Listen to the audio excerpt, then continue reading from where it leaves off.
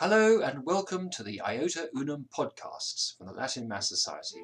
In the company of some great friends of tradition from around the world, we will be drilling into some of the fundamental issues affecting us today in the Church and the world. This is Joseph Shaw again from the Latin Mass Society, and I have the honour today to conduct a podcast with three individuals from Central and Eastern Europe. Oleg Michael Martynov in Russia, Yaroslav Sirkevich. I will allow him to pronounce his own surname. Okay, I know people. Robert Lazu in Romania. And in our different ways, we're all involved in the FIUV, the International Federation representing lay groups attached to the Extraordinary Form. And in fact, Oleg Michael and Yaroslav are with me on the council of the FIUV.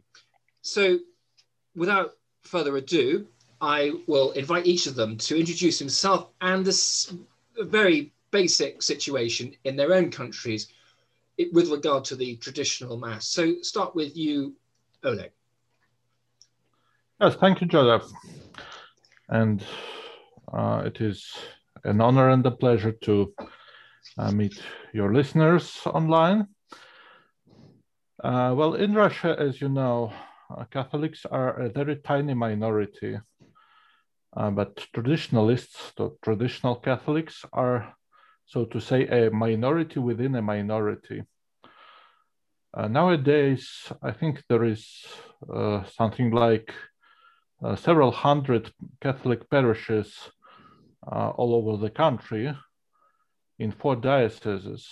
So all that a huge territory only has 4 dioceses and 5 bishops, because the Archdiocese of Moscow now has also an auxiliary bishop. And currently, there are only 2 places in Russia where the traditional Mass is celebrated, so to say, regularly and under the guidance of our bishops. Nowadays, there is only 1 place in Russia where the traditional Mass is celebrated regularly, and that is only once per month in Moscow, but it is in the cathedral, so we can say that the bishop in Moscow is quite friendly towards us. But to tell. Sorry, Oleg. We are, of course, in a somewhat atypical situation in our various countries because of the coronavirus epidemic. Has that affected the situation that you're referring to? Because I know in the past you had more celebrations. Yes, indeed, because the Mass in Moscow was celebrated by Father Augustin Zenzel, who is Polish and a Salesian, and he is, well, quite an elderly man. He's 80 something, and when he contracted COVID, he stopped celebrating, but he was not allowed to recommence after he more or less got healed and recovered, because he's still quite weak actually, and it might be indeed difficult for him and burdensome for his health. So we now only have 1 Mass per month celebrated. You've had Bishop Athanasius Schneider, haven't you, in Russia?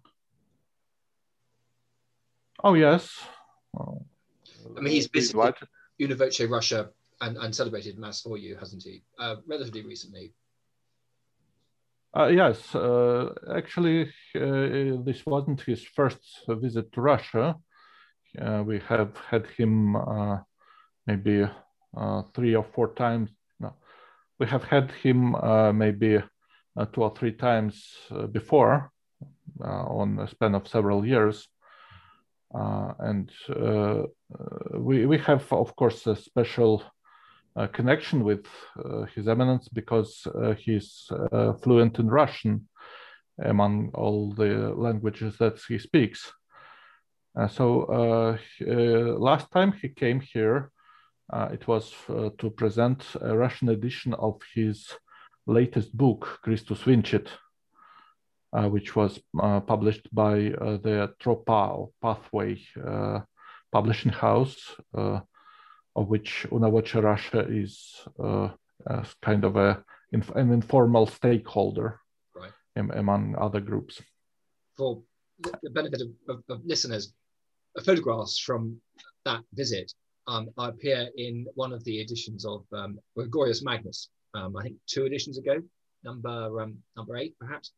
Anyway, you can chase that down on the fiuv.org website. I'm sorry, yeah. Joseph. I believe that photograph was from his previous visit. Oh, right. Anyway, it's some when of Bishop Schneider yeah. celebrating that in Moscow for Una Voce Russia. In Moscow or in St. Petersburg? Right. Okay, Yaroslav, a much more complicated and extensive situation exists. Yes. I could say that generally, comparing to the other countries on all the world, the situation in Poland with extraordinary reform is really good. But only generally, yes, because as everywhere we have problems. Bishops are not eager to help us. Bishops are very defensive about creating new places with traditional Latin Mass, and people are demanding this Mass. But I could say that since the issuing the, or maybe not issuing the Summorum Pontificum, but from the beginning of for the beginning of pontificate of Benedict XVI. In the beginning, we had 6 places with traditional Latin Mass, and now we have 160 places. It's a fluent situation, you know. In some places appears, some disappears, but this movement is really very going up, and I could say that COVID epidemic only strengthened this people's demand for a traditional Latin Mass. People saw that because some bad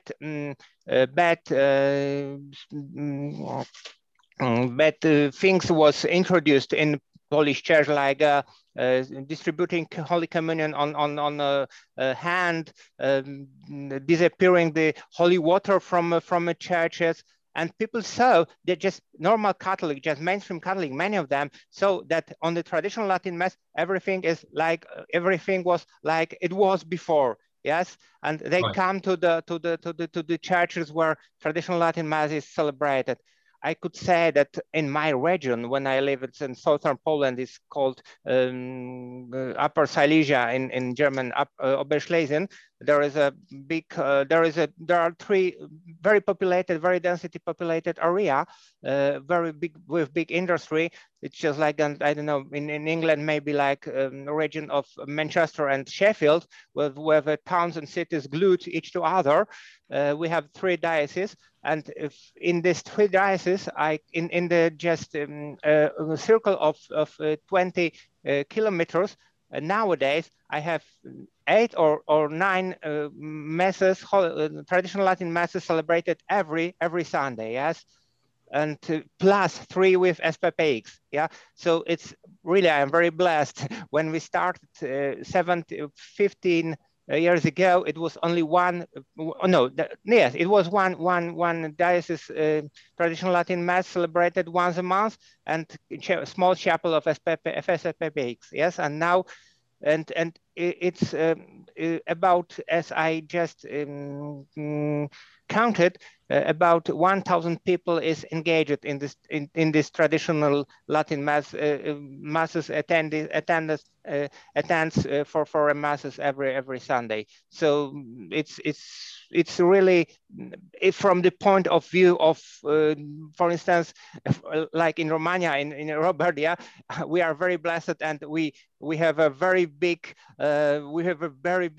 we could say even that we have a good bishops, but it's not true, of course, because demands are just really much bigger, than it is. Yeah. To put this, again, for the benefit of listeners, to put this into perspective, Poland is, of course, quite a populous country. How many people live in Poland? Could you repeat, because there was some distribution? The population of Poland is what? Is it 19 million? The population, it's about almost 40 million people. No, it's 38, I think, population, right. whole population. So nevertheless, and there's a very, very high level, compared with Western Europe, very high level of practice. I mean, they actually go to church. Still yes, but unfortunately, this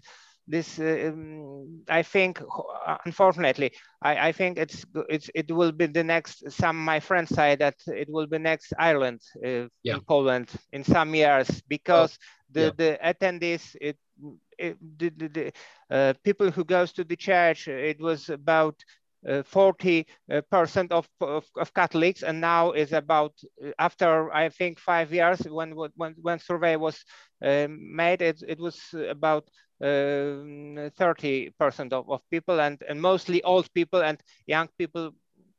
Unfortunately, they are lapsed Catholics more and more, and still is better than in other countries. Yes, but yes, I know. It's a very big pool of practicing Catholics. And that's the context for the traditional movement in Poland, which is quite a contrast with Russia, and as Robert is about to tell us, also with Romania. Robert, on a back of a postage stamp, how would you summarize the situation in Romania? Actually, I can summarize it in only one phrase. Here is nothing. So it's very easy to say this, but it's not so easy to explain why and describe the situation. But first of all, I will mention two facts that are very important. There are two problems, big problems here in Romania. One of them is the massive emigration. Okay, Romania is one of the countries of the whole world with the biggest number of immigrants. So there are a lot of Romanians who are going elsewhere in different countries. For instance, just in Italy, the community of Romanians is around 3 million people, both officially and unofficially. So you can imagine Romania is a country of something like 18 or 19 million people. And from those people, just in Italy, there are something like 3 million. And the number of immigrants, probably of Romanians who are abroad, are living abroad definitively or just temporarily, maybe it's around 6, 7, or 8 million, who knows. So this is one of the biggest problems in Romania. And the second one, and that's maybe the worst, is the aging of the population and the demographic disaster. It's a real demographic winter. And this cannot be reversed at all. So it's practically something that's fatal, so to say. It's unavoidable. So immigration together with this demographic disaster are two major problems. And any discussion about Romania, including a discussion about the Catholic Church here, is conditioned by these two big problems. And generally speaking, when it's about Catholic Church, here in Romania, there are two types of Catholic churches, the Roman Catholic Church, and here, like in Ukraine, is the Greek Catholic Church. Both are in the same situation, more or less, regarding the number. They are very tiny communities, and they are disappearing. They are vanishing because of both the immigration and the demographic decline, the aging of the population. So maybe from inside, but from outside too, someone would say that in 50 years here won't be Catholics anymore. And it's probable. it can be so, because the situation is so bad. Just one thing about my diocese, my Roman Catholic diocese. Before 1995, there were something like 160 parishes, so 160, and now are less than 70. A lot of them just disappeared because of the migration and of the aging of the population. So the number of the Catholics is continually decreasing. So this is a problem, and with this comes the situation of the tradition. Actually, there's no Catholic tradition here. No trace of tradition. No one knows about the Gregorian Mass, the Liturgy of Ages. No one knows about tradition. And the few Roman Catholic theologians, those who are professors in the seminary from Iași, is one of the major cities in Romania, in Moldavia, usually present the Liturgy of the Ages and everything that was pre-conciliar as something that belongs to the past and must remains in the past. So it's completely excluded any opening regarding the tradition that's before the Second Vatican Council in all the possible ways, including the theological way and liturgical, and of course the Liturgy of the Ages as such. So that's why in Romania there is no place where the Liturgy of the Ages is offered. Nothing like that. And if there were some very few Catholics who tried to ask priests or bishops about that, they were usually very strongly rejected. And I know here in Timișoara some Catholics like those, but now actually I'm almost alone because they left Romania. They emigrated themselves in Germany, in Italy, now another friend in Switzerland. So this is the situation. No trace of Catholic tradition and Liturgy of Ages here. So that's all. I can say exactly as Joseph wrote in a previous message, in a previous email, there is nothing. It was Joseph's exclamation in his message. Yeah, yes, it's true. Here is nothing. Yes, yes. Well, would you say that the rate of emigration is greater among Roman Catholics than the general population? No. It's just about everyone. Doesn't have any relationship with the religious confession or something like that. No, it's about everyone. Sure. Well. The next aspect of your situation is something which I wanted to raise, was something which you do have in common. Although, as we noticed, that there's this very big contrast. Russia, of course, is a very small Catholic minority, which is based on largely Polish emigre community. In Poland, a completely different situation, a very large, vigorous Catholic church, albeit perhaps one in decline, but nevertheless a big pool to fish in, if you like, and Romania, somewhat more like Russia, but where the tradition is much less developed.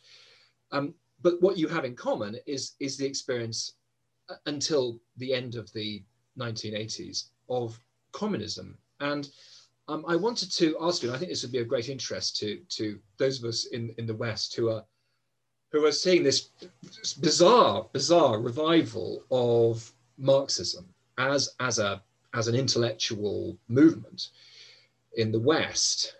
We don't have to go through all the aspects of communism, but how do you think communism affected civil society, the family, social attitudes, and how is that still affecting you now in relation to the situation with the traditional mass and the church generally?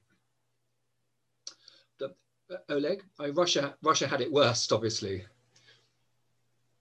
Yes, I'm afraid so. But first of all, I would have to say that Catholics in Russia are not only Poles nowadays. There used to be a huge Polish Catholic community, but also Germans, Lithuanians, and many others. But and by the way, most of them were not immigrants into the territory of modern Russia, but rather exiles sent by the first by the Tsar's regime and then by Stalin's regime to Siberia and so on. Even though some of them, of course, came on their own. But nowadays, most of so-called ethnic Catholics, which means ethnic Poles, ethnic Germans, and so on, have moved to their fatherlands, and they were replaced in our parishes by ethnic Russians, mostly Russians or people of various other local ethnic backgrounds. Converts. Yes, converts. I am a convert, actually. I do not have any ethnic Catholic forefathers, as far as I know, at least. And now to answer your question about communism and how it affected, for example, the family. Well, it's complicated, actually. It's kind of a twofold issue, because the early Bolsheviks, they were hugely anti-family, and because for them a family was something outdated and belonging to the past, to the world that they wanted to eliminate, to destroy. And for example, as you probably know, Soviet Russia was the first country, the first government in Europe to legalize abortion in October 1920. So we kind of, celebrated is not the proper word, but we marked that date last year. But later on, it seems like they decided that they could, exploit family values, conservative family values, for their own aims. And for example, abortion was outlawed after the Second World War, I think, by the Stalin government. Of course, not because he was, sympathetic to children being killed, but instead because he wanted to. Actually, the country needed to increase its populace after the war. And in fact, the same happened in China, where we all know that China used to force abortion on its citizens. But there was a period in Chinese history under Mao when abortion was absolutely prohibited. Because after the war, they wanted to increase the populace.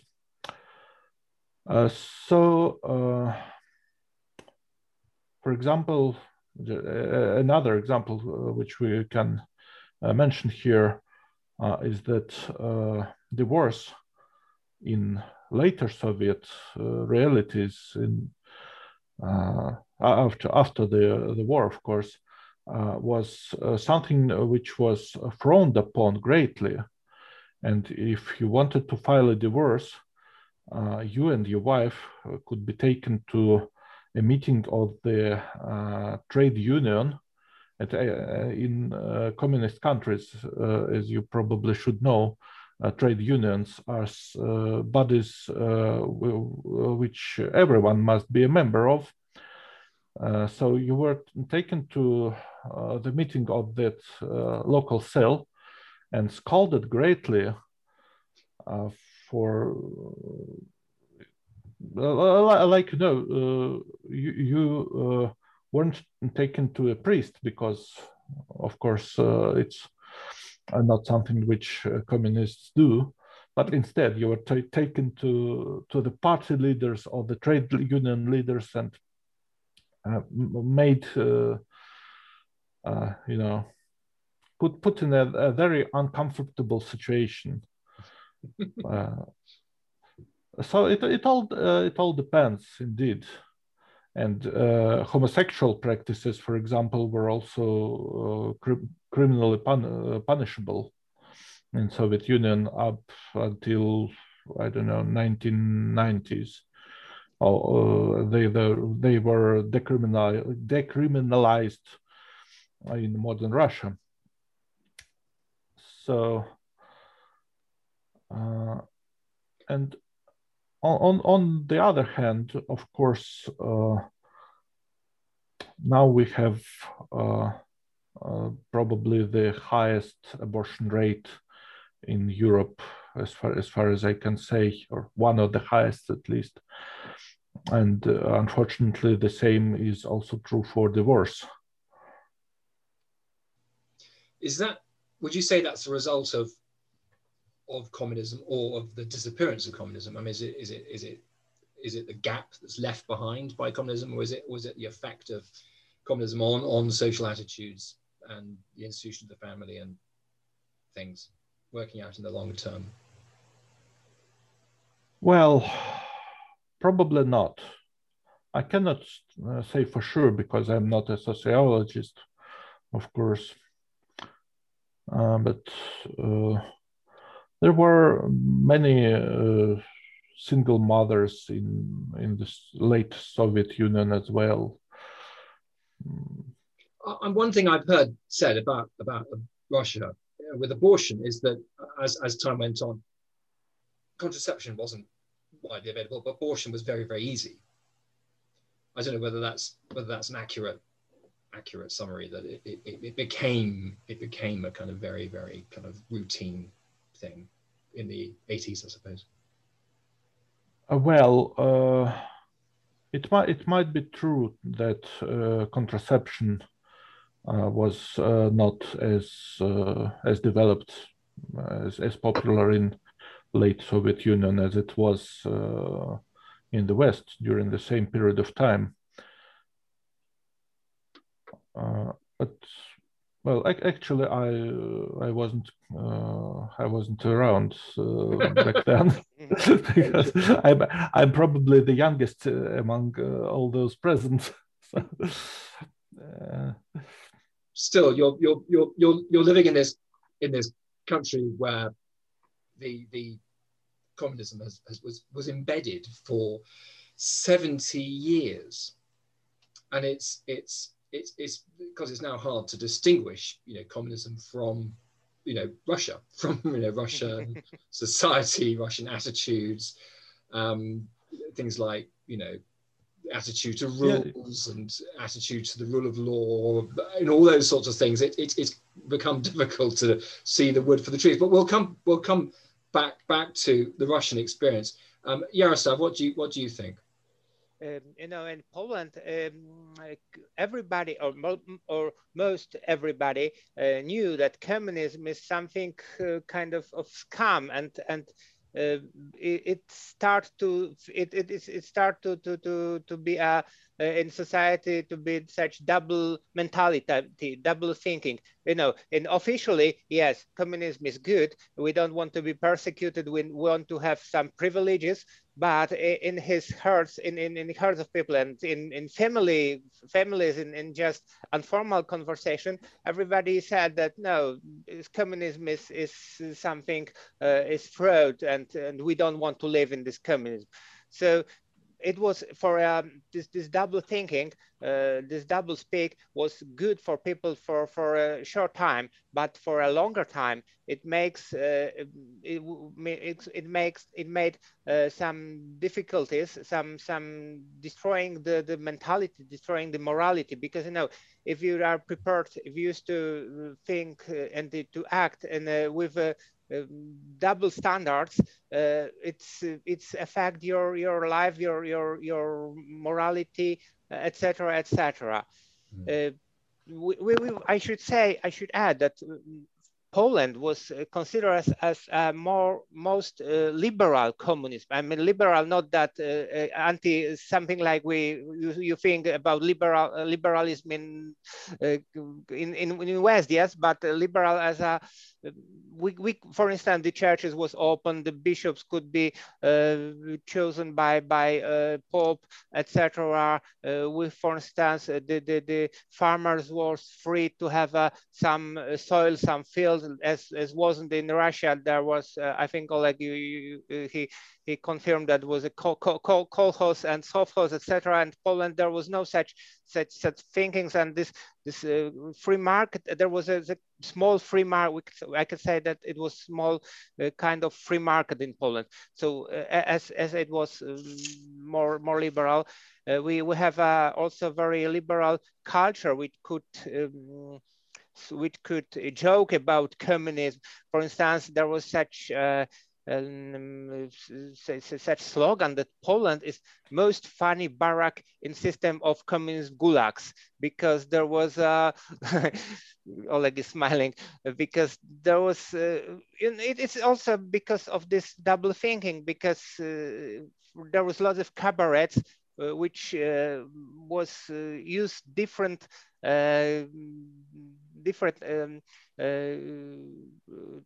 description about what's going on, but under the quite different words. And so censorship couldn't act in this in just a sharp way, because of this very funny double speak. Yeah. So I could say, as to abortion, yes, it was also a very big problem in Poland, but nowadays, as maybe you know, there was in November of last November, the Supreme Court of Poland stopped, almost eliminate a legal possibility of abortion, almost, because there are some exceptions. And it makes great strife on the streets of Poland from the liberal, leftist, etc. Just we can say that even if with this exceptions, it's counted that about almost 1,000 of unborn children is killed due to abortion. Some feminist organizations say that it's not one, it's very small. It's not 1,000, but it's much more. It's about 500,000. But of course, it's not true. But this illegal abortion could be performed by for instance, in foreign countries, abroad, just in Slovakia and in Czech Republic. Maybe, of course, I don't believe that it's only 1,000 abortion in Poland now, but the real numbers are not known, I think. What else affected Polish during the communism? I think I think, as I said, this double mentality, double speak. For instance, I could say such anecdote that the former primate of Polish, Cardinal Glemp, his brother was a member of Communist Party. So, you know, it is in one family. There was one was a primate of Catholic primate of Poland, and the second brother was a communist apparatchik. Of course, not on a high position, but I think the first secretary of county or of town. But this makes, for instance, people lived, even who just was in the Communist Party, just baptized the children. They had Catholic marriages. For instance, they go to the other cities, other towns, to get the sacraments, but they still was such cultural Catholic. I don't know if they believe or not. Maybe I don't want to go to their conscience, but this cultural Catholic was very, very strong, and this mentality still exists. And for instance, this people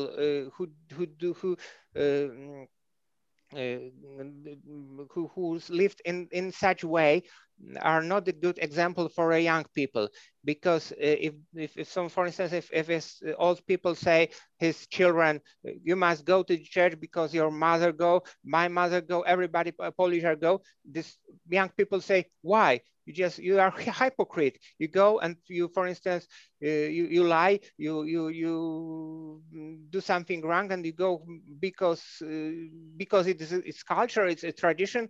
I don't understand it. And there was no so deep Catholicism in many, around many people was not so well rooted, you know. And of course another thing what makes Poland was what affected Catholicism in Poland was no connection. It was connection, but it was not so strong with ideas of Western Catholicism. What in this point it's good, because there was no any big influence of such errors which came to after the Second Vatican Council appears in the Western Europe, but some ideas of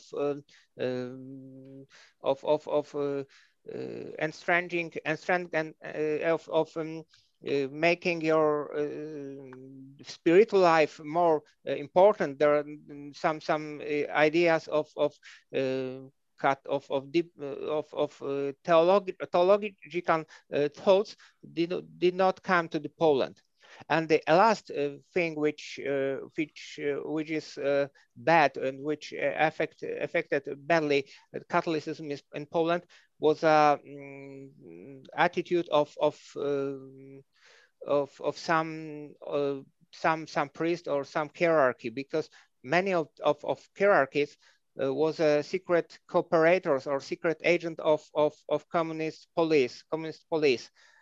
I don't want to just tell more about it, because there are very difficult and very it's rather very complicated situations. But we can say that, for instance, most of the bishops, we are just now on a position, on a high position in Catholic Church, was nominated not by John Paul II, but his secretary, Cardinal Dziwisz. And this is why there was some it's like corporation, you know, everybody helped each other, and there was no they are not open to the positive critique of people of church, yeah, of lay people. The issue of the implementation of Vatican II in Poland is something which is much discussed in the West, and one of the things that people say, or used to say, because of course the situation has been evolving, is that Poland is perhaps even a model of how things should have been done, because it was done without the extremes of liturgical abuses and communion in the hand and things like that. As of course the primate Cardinal Wyszynski just made a very strict and recommendation of implementing these reforms as it was just in Vatican Council documents. So with such, even with such leaning to the traditional attitude, yes, with as you said, there was no any girl altar servers, there was no communion on the hand. As I remember as a child, on Sunday there was only the first Eucharistic prayer, Canon Romanum, now they are changed, but of course, but as far as I remember, for instance, my pastor who said after the building the church, after rebuilding the church, some of councillors said him that she should take away tabernacle from the middle of the church to the side altar, to the side chapel, and he said, no, it's not possible. Lord Jesus must be in the side, in the middle of the church. Mm-hmm. So this attitude was really very widespread around the church, the clergy, and the faithful. I think these changes start to appear after in the 80s and much more in the 90s. And for instance, we had some movement in a church which is called Oasis, which grouped young people, which even I was, and when I was young, I belonged to this moment, which made some retreats during the summer, which activate liturgically, sociologically, in every part of Catholic life, many young people, and it gives the Catholic Church many vocation. But I recognize, I'm very happy that I belong to this movement from this part that it just deeper my faith, yeah, as a young man. But unfortunately, it was based on a Protestant ideology plus Catholic devotion, plus Catholic Marian devotion and Eucharistic belief, yeah.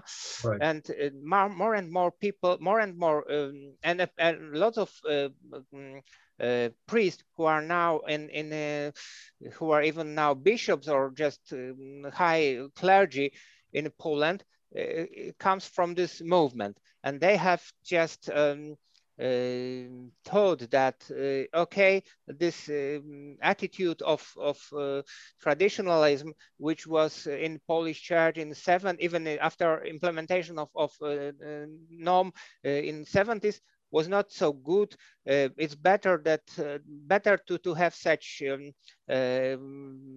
attitude like in this movement. Of course, there was no many liturgical abuses, but this tendency to the making liturgically and Protestantization of Catholic mentality was, as I can now evaluate it was still in this movement. You understand. That's extremely interesting. I wonder to what extent that's parallel to what we have here. Mm. Often the things to which young Catholics are directed have, as you say, I mean, the liturgy is Catholic, obviously. Sometimes it's quite conservative, and there's a lot of Eucharistic adoration and the Marian devotions and things like that. But also there's a kind of attitude which is not really very Catholic at all. It owes more to charismatic Protestant models. Yes. It's emotional, anti-intellectual. Yes. Individual connection with Jesus is very emphasized, and that people. It's all about making the young people have this kind of very strong emotional experience, and they go away thinking, "Oh, I really felt."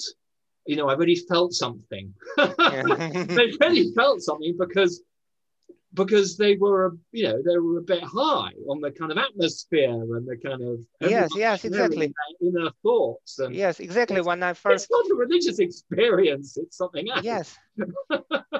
Yes, and they lack this traditional attitude, this traditional liturgy. For instance, when I first met with traditional Latin Mass, I said, "Wow, it's something what I missed for so many years. I was living in such Catholic-like world, not really Catholic world." Yes, it's something like that. Yes.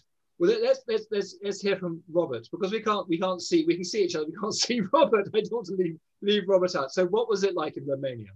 Robert, I think, is the oldest of us. I'm 50 years old. I don't know if I'm the oldest, but I'm 50. As me too. Okay, so we are the same. I fully agree with something that has been mentioned by Yaroslav. It's what we can name a split mind. And that was one of the major bad consequences of the communism.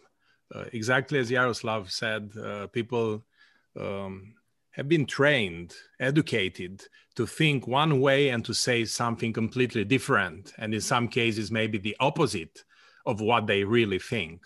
And this is something extremely bad.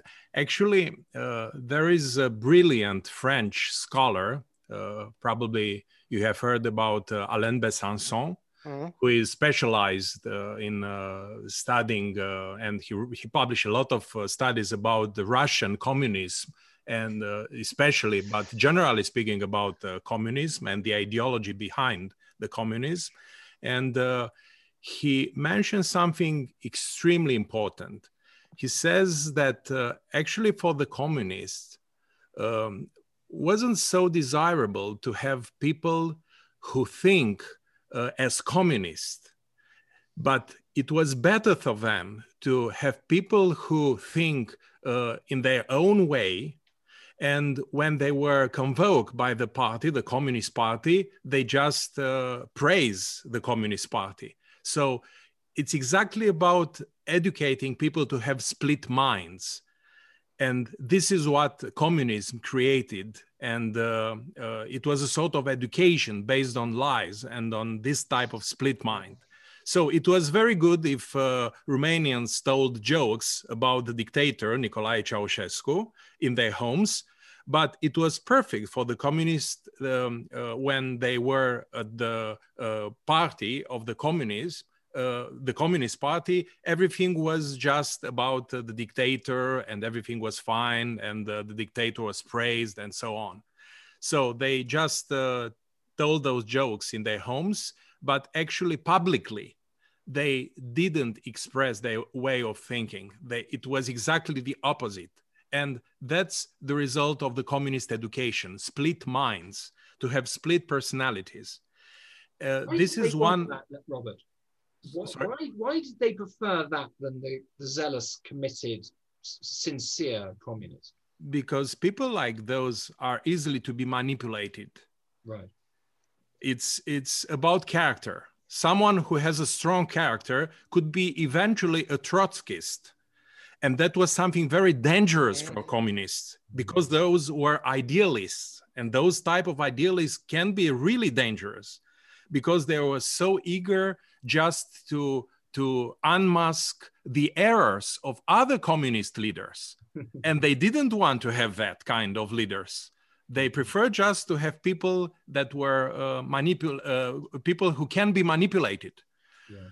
And with strong characters, that's not possible. So that's one thing. The second thing, especially in Romania, but I suppose that this can be found in other communist countries. It was a very strange effect. The promotion of communist values and the continually they tried all the time, the communists, just to provoke a sort of negative reaction of Romanian people against Western capitalist values. For instance, it was usual to see on Romanian television around 1980s TV shows created in the United States like Dallas. I suppose that maybe you heard about that TV show. It was about a big clan, a big Texan family. Those were petrolists. They had they have a lot of money, and the TV show, it's about their life. And of course, it was much corruption. There were many problems, and that TV show was presented like a sort of negative example. Look how is the life of Western people. Look how they live. You know, that's something bad. That's why you have to go on the communist path toward the future perfect society. But the effect was quite the contrary. It was quite the reverse. Yeah. Actually, that kind of propaganda just raised a thirst in the souls of Romanians for Western values, those decadent Western values. And that's a big problem. That's why for many, many Romanians, and that was my case too, the only country that really existed around 1980s, 1975, 1985. So in that period of time when I was a child or eventually a teenager, the only country that existed for us was, you cannot believe maybe, United States of America. All of us wanted to be Americans. I can remember the key question when we discussed about movies. One friend of mine told me, you know, it will be a nice movie this evening. And the question was always the same. Is that movie an American one or not? It's not American, doesn't matter. So for many Romanian people, Western countries, and especially United States, were a sort of myth, something like a legend. And everyone wanted to go there. And when they had the opportunity to go there, they actually did that.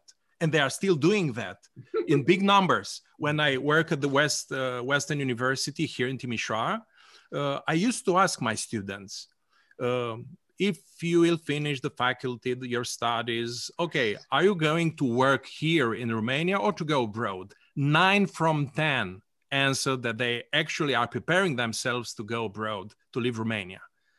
So this is a major trend.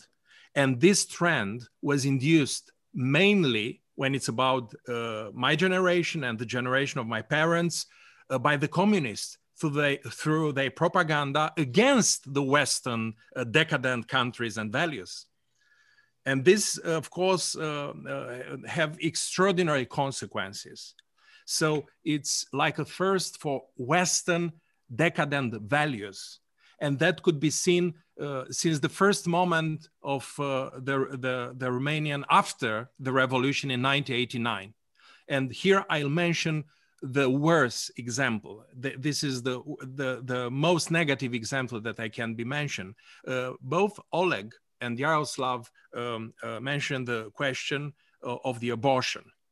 In 1967, in Romania, the dictator, Nicolae Ceausescu, the last Romanian communist dictator who was killed, who was executed in 1989, promulgated a law that completely forbade abortion.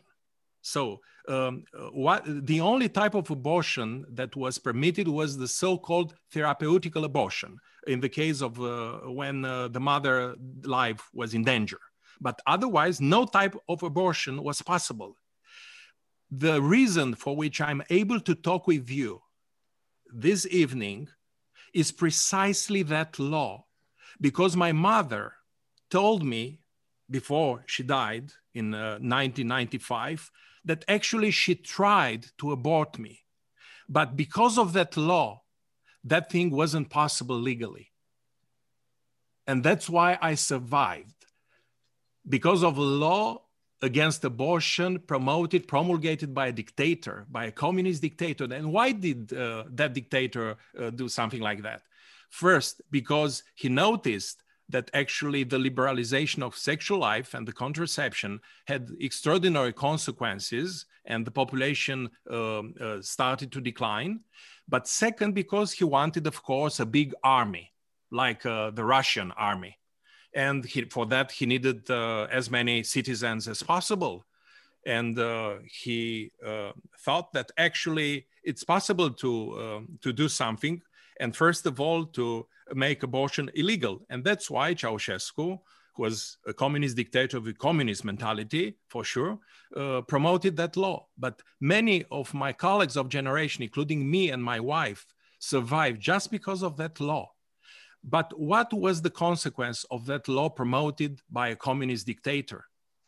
In the mentality of the Romanian people, the abortion and any kind of law against abortion is associated with the dictatorship of a communist tyrant. And the first law promulgated immediately after the Romanian Revolution in 1989, December 1989, was a law for abortion. So you can imagine and understand now why in 1997, 1998, Romania was the first when it's about the number of abortion in the whole Europe. It was Oleg before, in the front of Russia, when it's about abortion, proportionally speaking, in that period of time. It was a disaster. And now it's almost inconceivable to have any sort of politician in Romania who dares to talk, to speak publicly against abortion. Even the so-called center-right politicians, they don't touch the issue of abortion. It's taboo, precisely because if you are doing that, you are immediately your adversary will say that, you are like the dictator, you are like the communist dictator, Nicolae Ceausescu.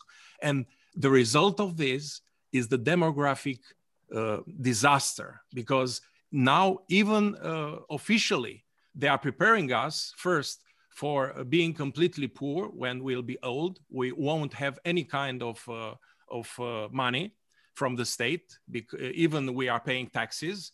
Why? Because actually the population is continually decreasing. The number is incredibly small. And more than that, nothing can be done. So anyone knows about this, but anyone address the issue of the abortion. So this is a direct consequence of the communism. And I do not imply through this that actually that law promulgated by a communist dictator was a bad one, because that law paradoxically saved a lot of lives. And as I mentioned, I'm alive just because of that law. Yeah. My mom told me, you know, if that law didn't exist, I would abort you. But fortunately for me, the law was promulgated when I was conceived.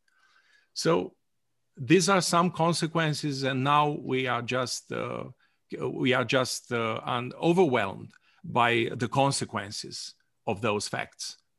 And I don't know if something can be done.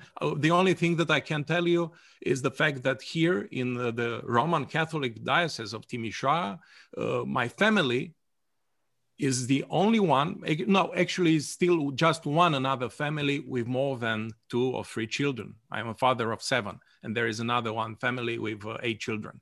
But there are just 2 families like ours in the whole diocese where there are something like, let's say, 5,000 or 6,000 families, Catholic families. Mm-hmm. So it's absolutely unusual and inconceivable to have many children. Generally speaking in Romania, and particularly speaking in the case of Roman Catholics and Greek Catholics in Romania. So it's a complete disaster, I can say. But we try at least to educate our children to have good families. And I'm happy to mention this together with you this evening. We are waiting, me and my wife, our first grandchildren. Our daughter is married and she is almost ready to give birth to her first children. So we are happy for this. But otherwise, the situation is really bad when it's about demographics here. And first of all, I suppose Poland is a great country, not just historically speaking or culturally speaking, but numerically speaking. You have 40 million citizens. So almost, yeah.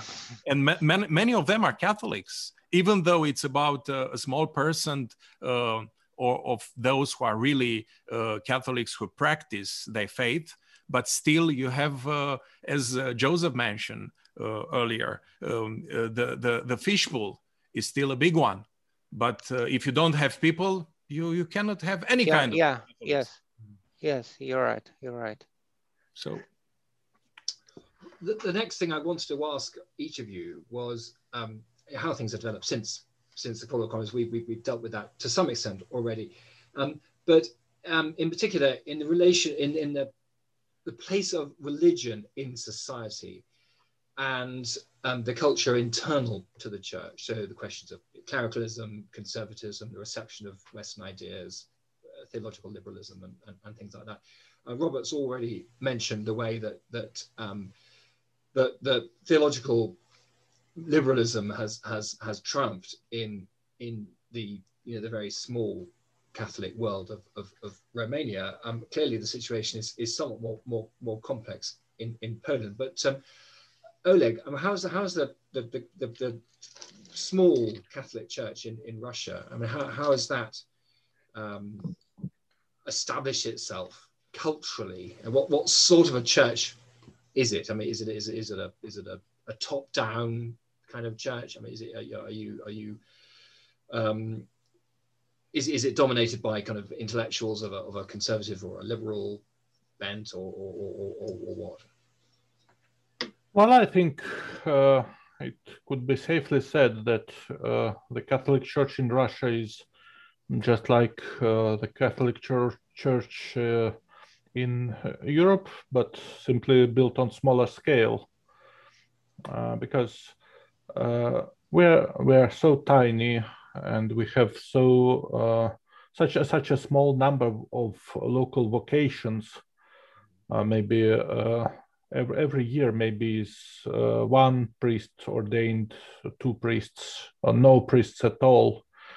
That we still have to rely on foreign clergy. Many come from Poland, of course, and some from Belarus, from Ukraine, and so on, but also from everywhere, from Germany, from Africa.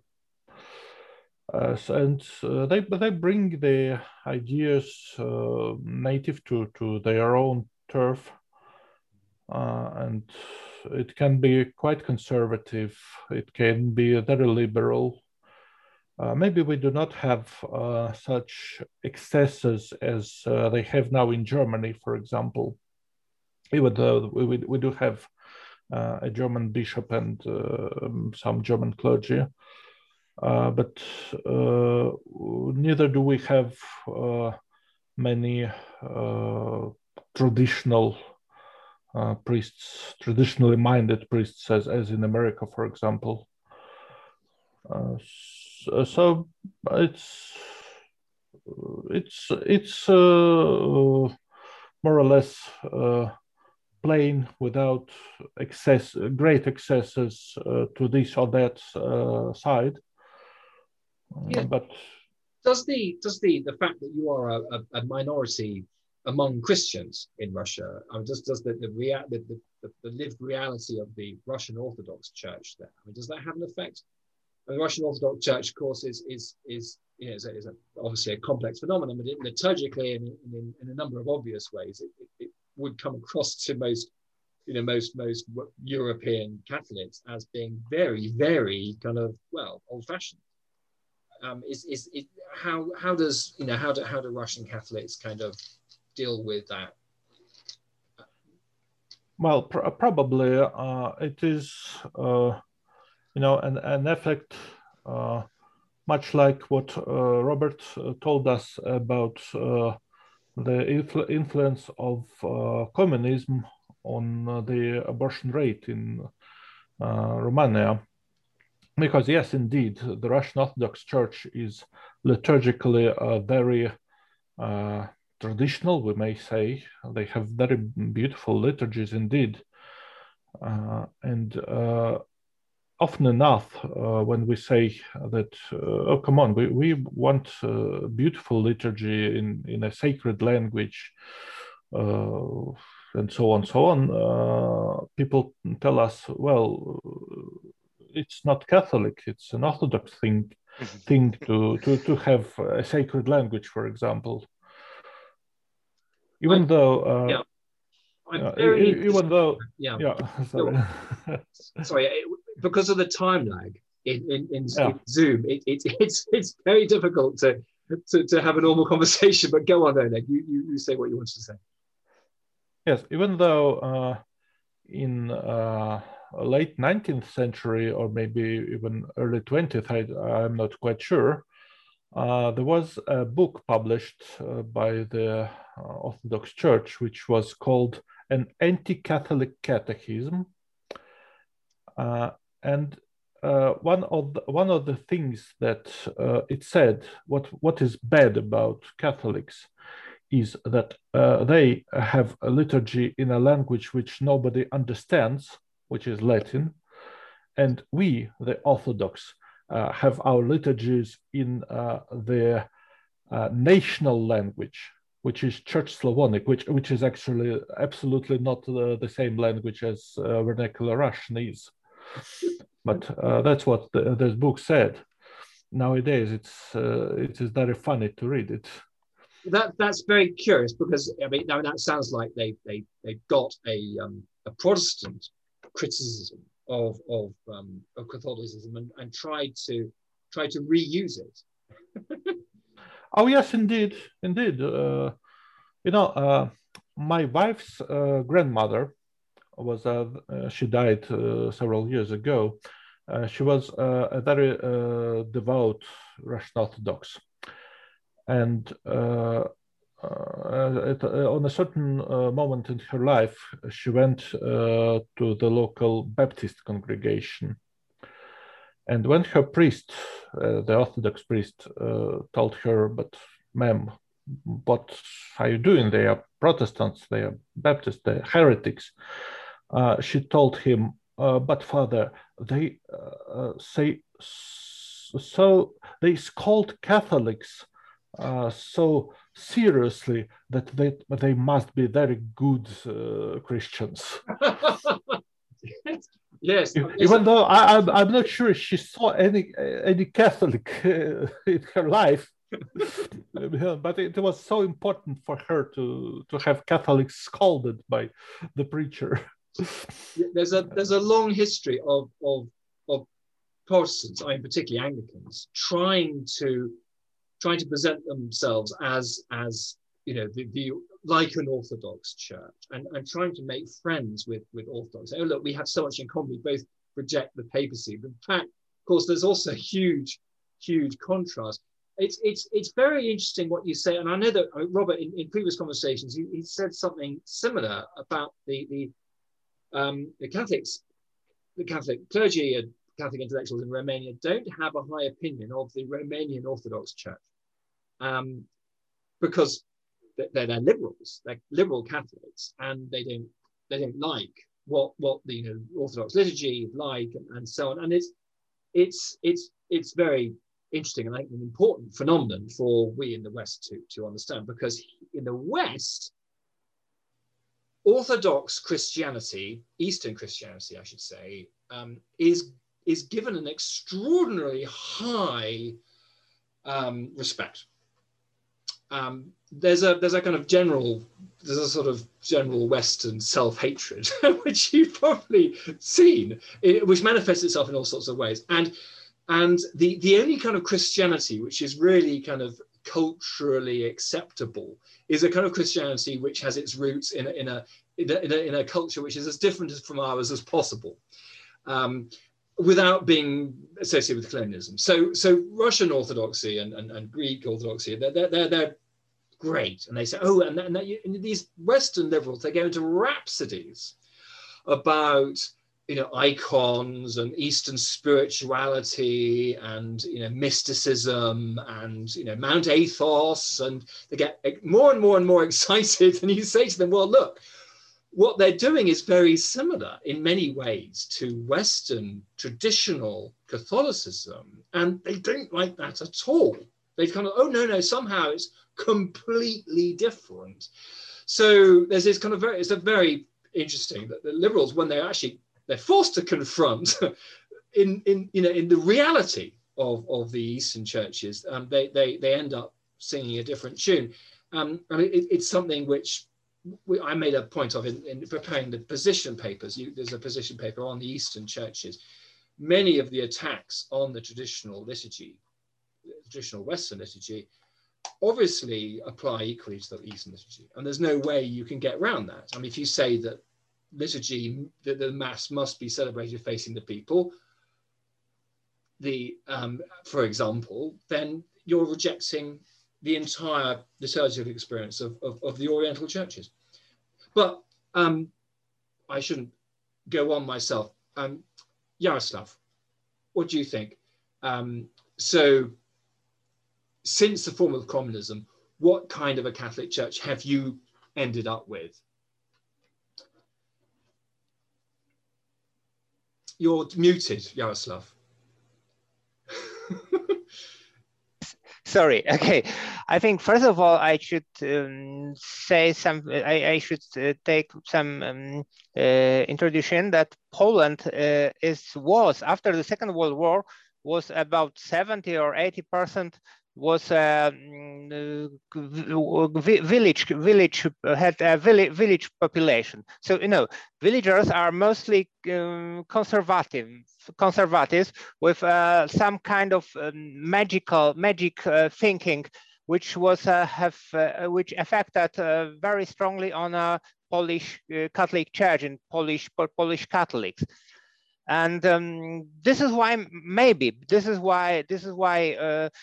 Poland is so good survived the communist era, because no, it's better to fight with intellectuals. It was better to fight with intellectuals, Catholic intellectualists, than with just not very educated lay people from the villages. Yes, and it was very when we come to the end of communism in 1990, we really have a, even after this implementation of Catholic of Second Vatican Council reforms, and of course I should add also that the choice of John Paul II as a pope has also a very big impact of Poland and Polish people. So we still had a very such village conservative thinking as a nation, as a Catholic. For instance, and of course, this thought that this theological knowledge which was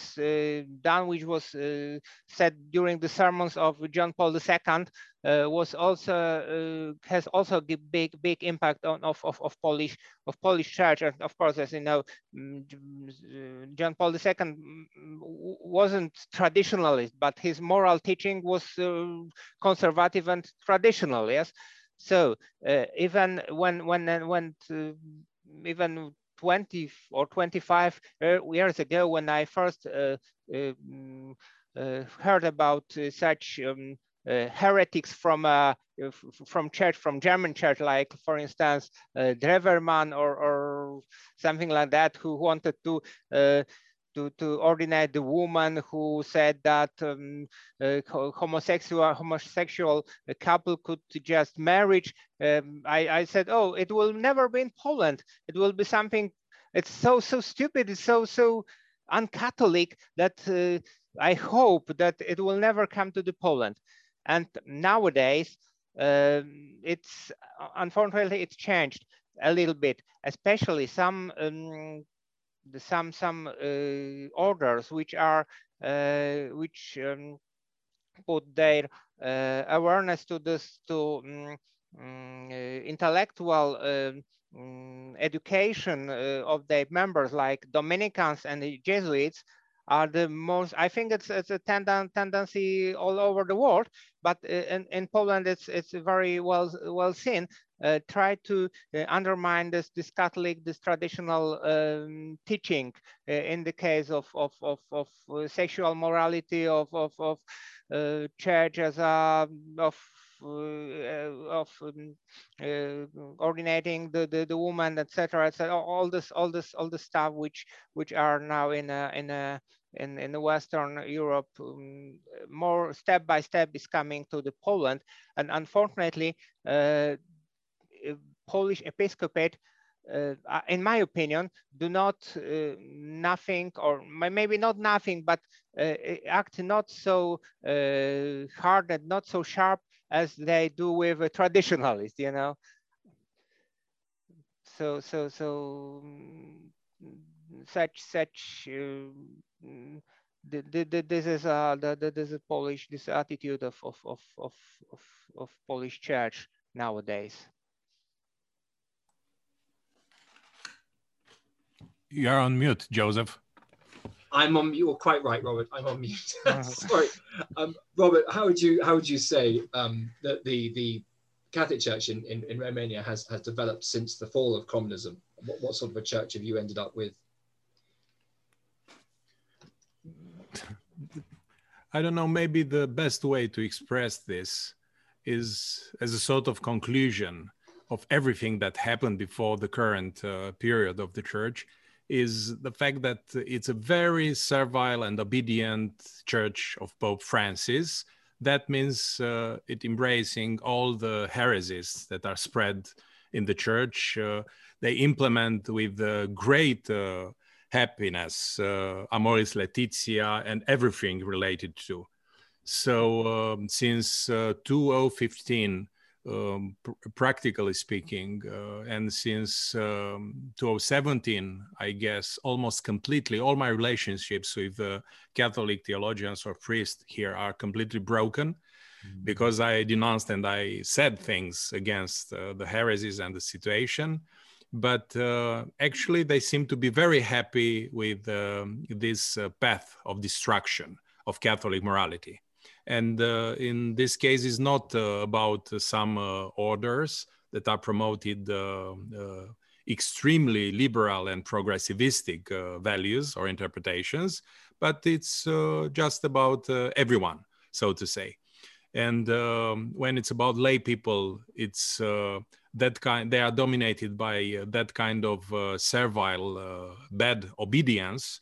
So everything can be changed. Nothing matters, actually. For instance, in our diocese, at the beginning of the pandemic and all the madness related to this, the bishop imposed the communion in hand, mandatory, without any alternative.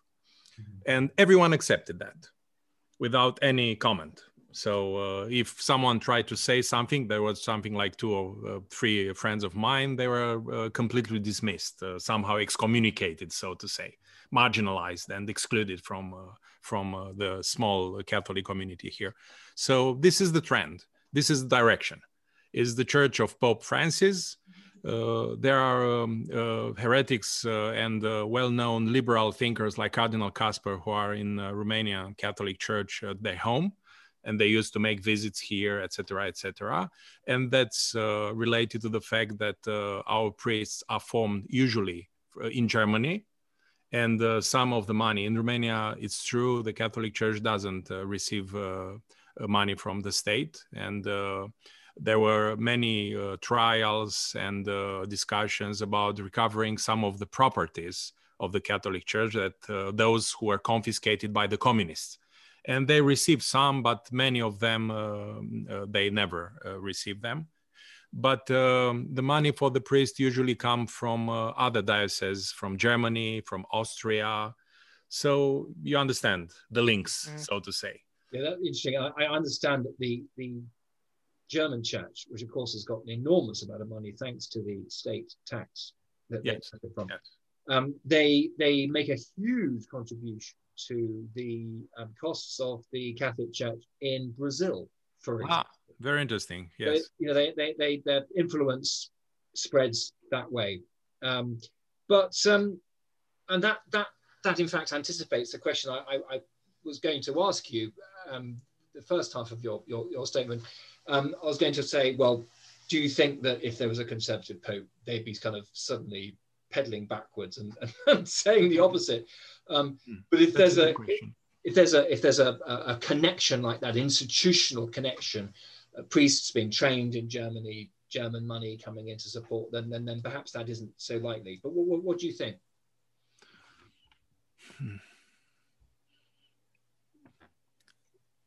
I think that actually it's a complete Protestantization of the mentality of the clerics. And that's mainly because of a sort of thirst for numbers. They would like to have many parishioners, but they don't have that. And I was invited many years ago to deliver some lectures for priests.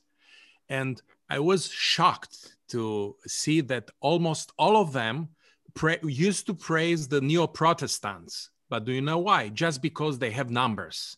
look, they have so many people in their places, in their halls, and they are able to do and to organize things, and they have a lot of money from United States and so forth. And everything was about Neo-Protestants.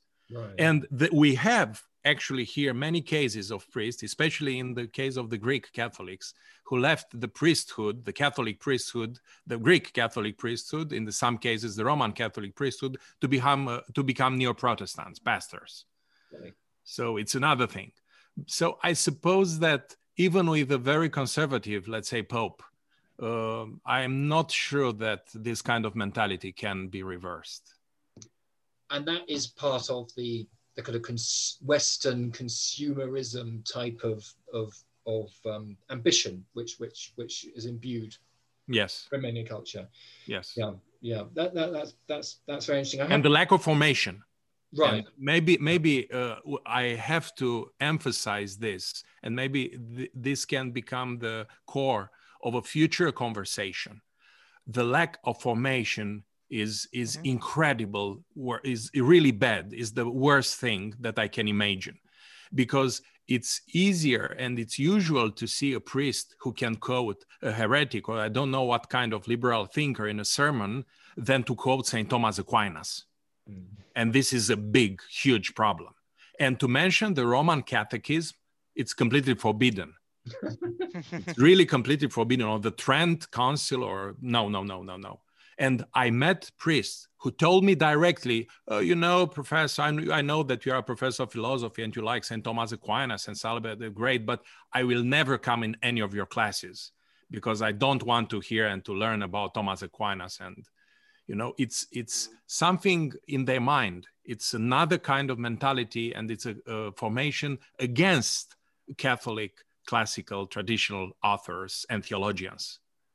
And this is a big problem, a very big problem. And if they have a sort of formation, all the time it's about feelings, you mentioned this, and all the time it's about psychology, psychotherapy, psychoanalysis, and things like this. You can talk with them about some of them about these kind of things, but not about traditional Catholic theology, unfortunately.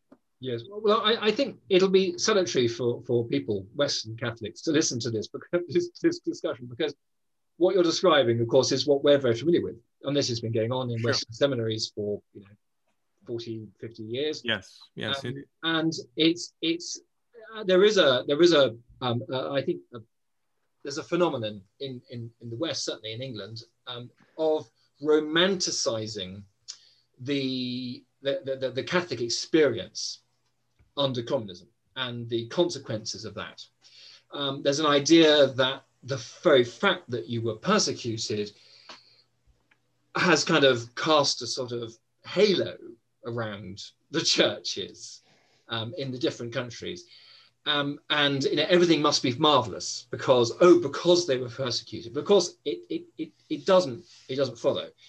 There were martyrs, it's true. There were martyrs. For instance, in Romania, almost all the Catholic bishops, both Roman Catholic and Greek Catholic, were martyrs. Right. Some of them explicitly killed by the communists. Other of them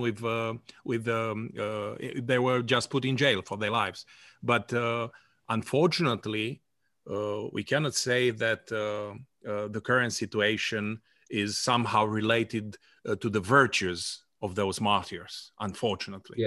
Yes. I think one of the reasons for this romantic idea is a failure to understand the importance of the institutions of the church, not just the sacraments, but things like seminaries, universities, the traditions of catechism and the availability of books and all those sorts of things. And if that becomes a huge problem, if these things are destroyed for a generation, 2 generations, 3 generations, it has a very weakening effect on the church. And the church which emerges from that may even have a lot of prestige. I mean, certainly the church in Poland, I think, had emerged from countries with a huge amount of prestige. But how well educated were Polish priests? To what extent were, Polish bishops implicated in the communist system?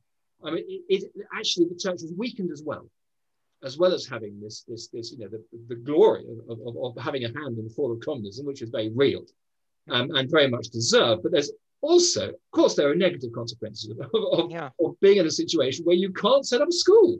You can't. People going to university.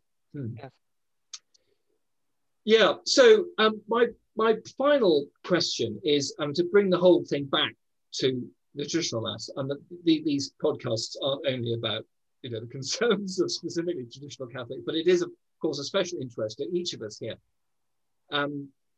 We've all been working in our own countries to promote the traditional mass with different, very, very different situations and levels of success. I'm not going to talk about my own experience, but for you, you've explained about how your countries have dealt with the problems of communism and how it's affected the church.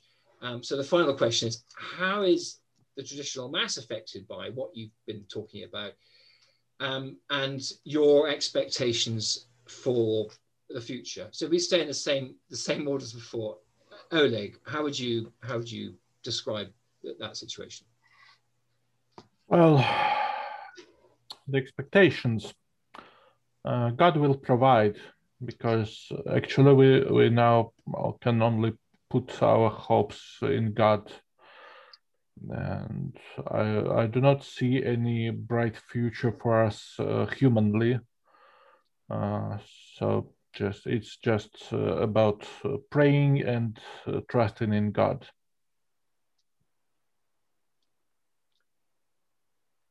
Yaroslav? I think if any law in church will not be changed, just like we could expect, hopefully not, from the Vatican, I think the development of traditional Latin Mass in Poland will be still in progress, and it will be something like different movements in the church, like renewal in Holy Spirit, or neocatechumenal way, something like a movement in church, and will still be I think in the next 2 or 5 or even 10 years longer, in the 10 next years, as I can say, because as I see, the more and more priests is interested in learning the tradition, to celebrating traditional Latin Mass, and more people is interested in that. Of course, the general situation of church in Poland will be worse and worse. This Catholic mainstream will be smaller and smaller, but from this part of Catholic mainstream, which are more conservative, more liturgically affected, these people will come to this masses, will ask the bishops to establish the communities, traditional Latin Mass communities, etc., etc.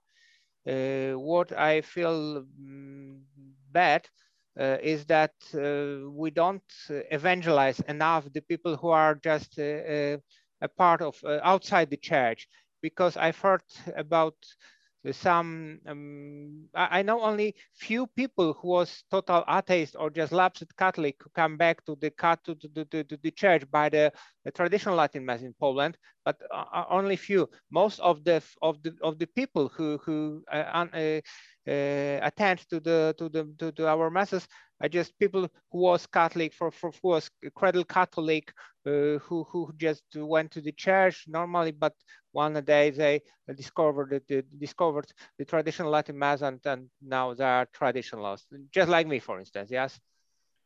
Yes. Yes. I mean, I some years ago, I think it was about 10 years ago, I was Bishop Schneider visited Oxford, and I took him around, and we met a Polish priest by chance, and they chatted, because Bishop Schneider was very familiar with Polish priests, because he said most of the priests in Kazakhstan are from Poland. Anyway, of course they knew people in common and so on. So and then afterwards, Bishop Schneider said the trouble with the Polish priests in Kazakhstan, they're very nice, they're very orthodox, but if I start talking to them about the traditional mass, they just say, "Oh, Lefebvrists." Yeah. And that's something which seems to have changed. Yes. Yes. And it's very heartening to see Poland change from a situation where, for sort of odd, perhaps strange reasons, unique reasons, for the history of Poland, and the fact that Pope John Paul II was Polish and all those sorts of things. They had this sort of odd resistance to the traditional mass, but that's now really changing. Yes, yes, exactly. In the last 10, 15 years, this attitude really changed. And I can add that, for instance, in last, I think it was last, maybe 2 or 3 letters from a conference of Polish episcopate, they mentioned about traditional Latin Mass. It was rather natural or a little bit positive. They say it literally, I don't really remember literally, but it was something like that. We know that liturgy is very important, and many young people go to the church because they want to see well celebrated liturgy, and this is why they choose the traditional Latin Mass. So even if on the level of episcopate, bishops see this, it could be optimistic. Yes.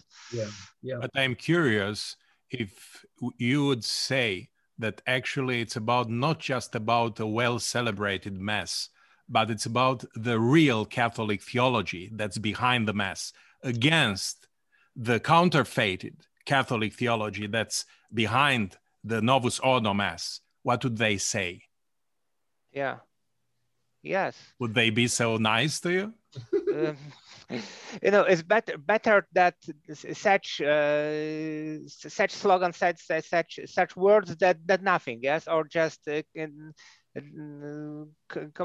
or just saying that, as it was about 20 years ago, that in Polish, in letter of Polish episcopate, there was said that traditional Latin Mass is a past, and we didn't come to this. We will not come to this Mass any again in the future. So now this change is real. Yes, and I think one answer to Robert's question is that many people are drawn to the traditional Mass not for the kind of profound theological reasons, but because of one might say, because of the aesthetics, because of the way it feels. But of course, the way that Mass feels is never just a matter of aesthetics. Yes. It's a matter of spirituality. Yes, of course it is. So if you get people in that way, then this different, distinct spirituality starts to have an effect on people. Not always. I mean, I'm sure we're all familiar. I mean, I'm certainly familiar with 1 or 2 people, priests, lay people, who really do seem to like the traditional Mass purely for aesthetic reasons, and it doesn't seem to have had any effect on them in terms of their attitudes. But that is very unusual. Yes, exactly. The Mass itself has an effect, and that really gives me hope. And I know poor Robert. It's there's nothing like that happening in Romania, and it's tragic. It's also very unjust, and it's not what should be happening. But it's Robert's experience, of course, is not unique. It's unfortunately, this very, very unjust situation is something which is repeated in many countries around the world. And having done the huge report, the worldwide survey for the FIUV, and I know that many countries where it's doing well, the traditional Mass, and some countries where it's not doing so well. And there are other countries where it's just a blank slate. It's just nothing's happening at all. And of course, those are the countries where I particularly value Robert's input. It's actually quite difficult to find people to talk about it because there's no one there. There's no one there promoting it. So, Robert, would you like to add something to that?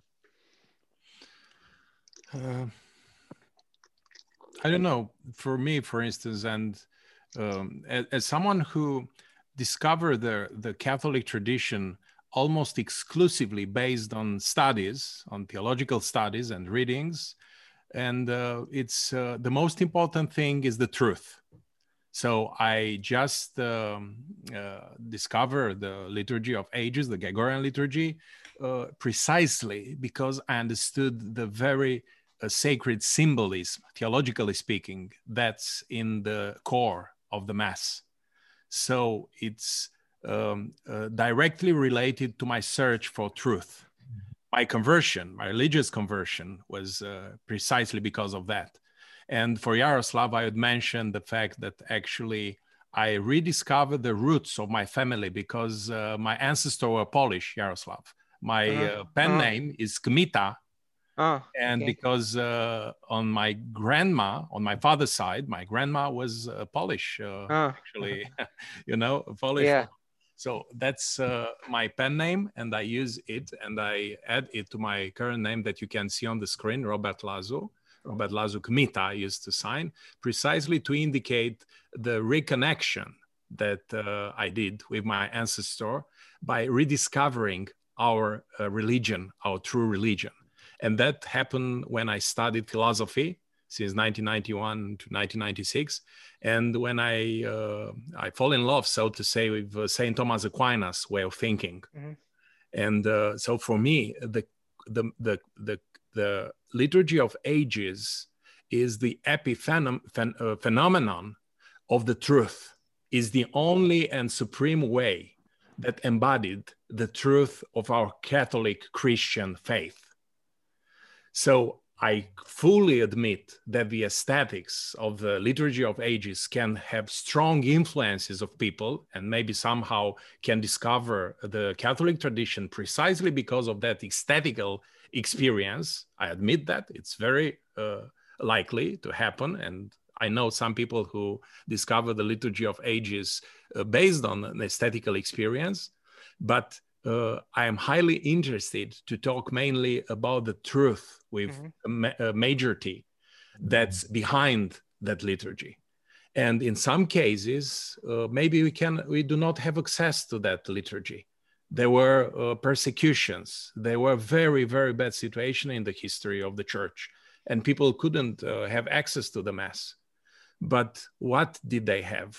And what do we have when we are in such a bad situation as here? We have the truth, the Catholic truth, and we can learn the liturgy, we can learn Latin, we can say the prayer, use the monastic journal of the Benedictine order in Latin all the time, for instance, and my oldest son used the Roman Catholic liturgy of ours in Latin too.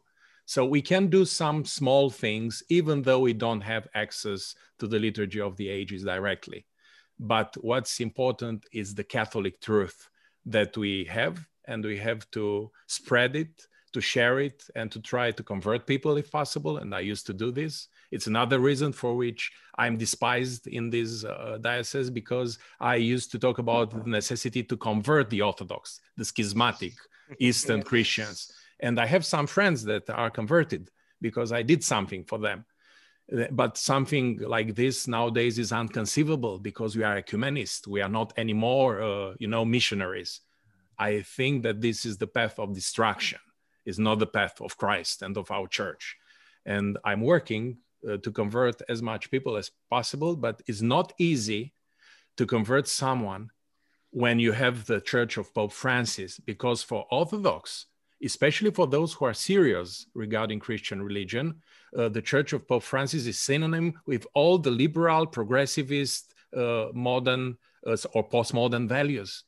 And when they hear about Catholicism, they hear about that. They immediately associate Catholicism with that. And first thing that I have to do, it's very difficult, is to explain that actually it's one thing to have a Catholic tradition and the Catholic Pope, that actually it's attached to that tradition, and it's a completely different thing to have a heretical Pope. And I have to explain that. It's not easy, because they know that Catholic Church is just the Pope and everything is done. And I used to say, no, Catholic Church, first of all, it's composed from all those saint popes that are in heaven. It's not just about the current Pope or about I don't know what bishop or what priest. There are many saints in heaven, and there is a tradition, and they put that down in written. We can read the teachings of this church. Actually, I became a Catholic precisely because I read all those books for many years, and I still do that, and I like that. But we have to fight, and it's not easy. But we can live. Saint Benedict is a good model, Joseph. Is it? Yes, thank you. The listeners will be interested in the previous conversation I had with Robert, a podcast on Saint Benedict, in part, and on other things. They can find that via the show notes and the Latin Mass Society website. By the time this comes out, that'll be published as well. And it also reminds me, in fact, of something which another podcast I did with Jules Gomez, who writes for Church Militant, and he's a convert from Anglicanism. And he said that it was a revelation to him to discover traditional Catholics, because I mean he was very attracted to the Catholic Church, but then he the many public aspects of the Catholic Church were very disappointing, and Catholics, Catholic friends of his would say, you shouldn't bother converting because we've all got our own truth, all this kind of stuff. And then he finally he met. In fact, it was thanks, I think, partly thanks to Michael Voris, the founder of Church Militant. And he went to Chicago and attended official mass, and he suddenly realized that there is this community, somewhat beleaguered and limited in size, of Catholics who take the view that Robert has just expressed, that actually what the church is, what the church teaches, is something which the church has taught over the centuries. The church is not remade every generation. The church is this divine institution which goes back to the apostles.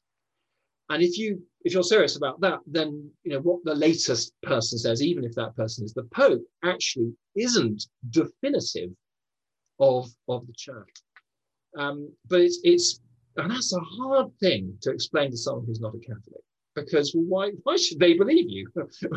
It's almost as if you've got to convince them that it's a divine institution before you can convince them that it's true, because it's kind of the two things are so closely bound up together. It's certainly, I mean, the current situation has become incredibly difficult. I mean, even here, you can't simply say to someone who's interested in the Catholic Church, perhaps in converting, you can't simply say, as people would have said 50 years ago, just go to your local priest. There's no way you could say that.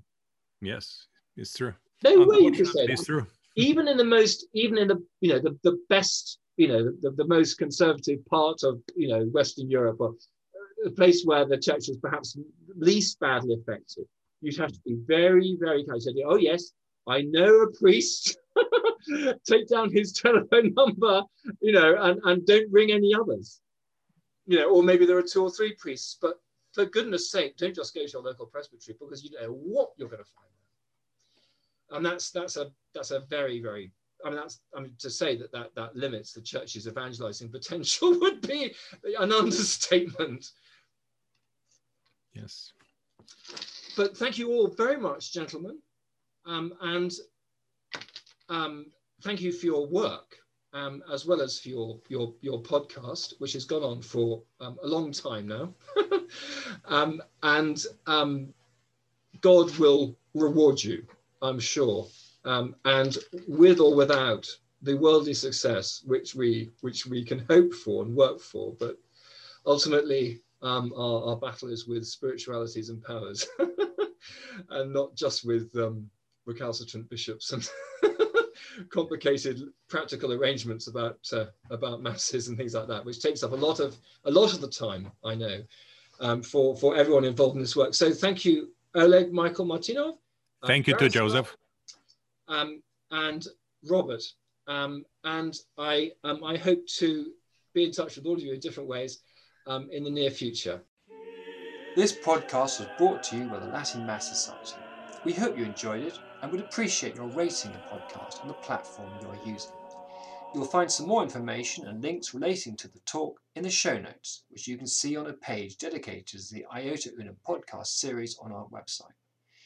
The Latin Mass Society promotes the celebration of the ancient Latin liturgy of the Catholic Church in England and Wales, organising masses and training events and defending and explaining the liturgical tradition in the context of the Catholic liturgy and thought. If you would like to find out more, do visit our website and consider joining us or giving us a donation. You'll find a big red donate button in the top right-hand corner. Thank you.